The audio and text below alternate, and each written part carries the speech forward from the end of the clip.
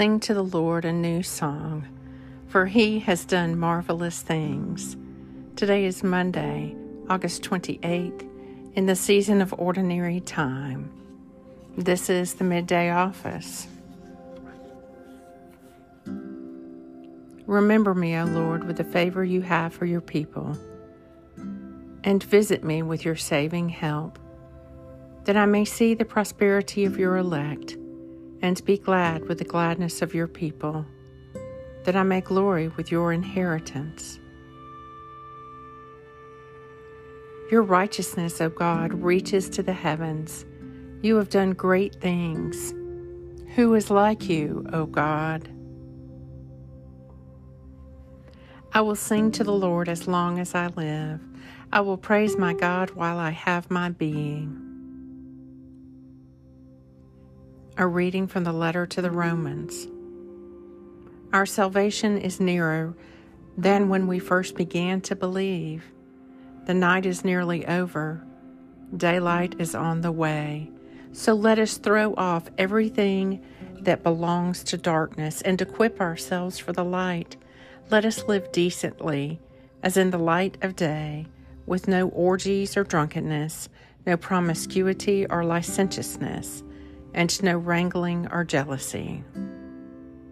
Romans 13. I will sing to the Lord as long as I live. I will praise my God while I have my being. The Midday Psalm. Open for me the gates of righteousness.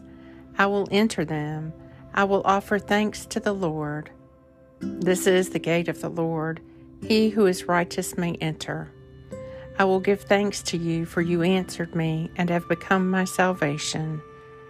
The same stone which the builders rejected has become the chief cornerstone. This is the Lord's doing, and it is marvelous in our eyes. On this day the Lord has acted. We will rejoice and be glad in it. Psalm 118. I will sing to the Lord as long as I live. I will praise my God while I have my being. Be, Lord, my helper, and forsake me not. Do not despise me, O God, my Savior.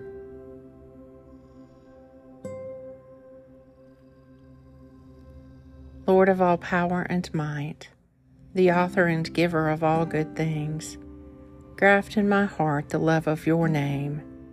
Increase in me true religion. Nourish me with all goodness, and bring forth in me the fruit of good works, through Jesus Christ our Lord, who lives and reigns with you and the Holy Spirit, one God, forever and ever. Amen.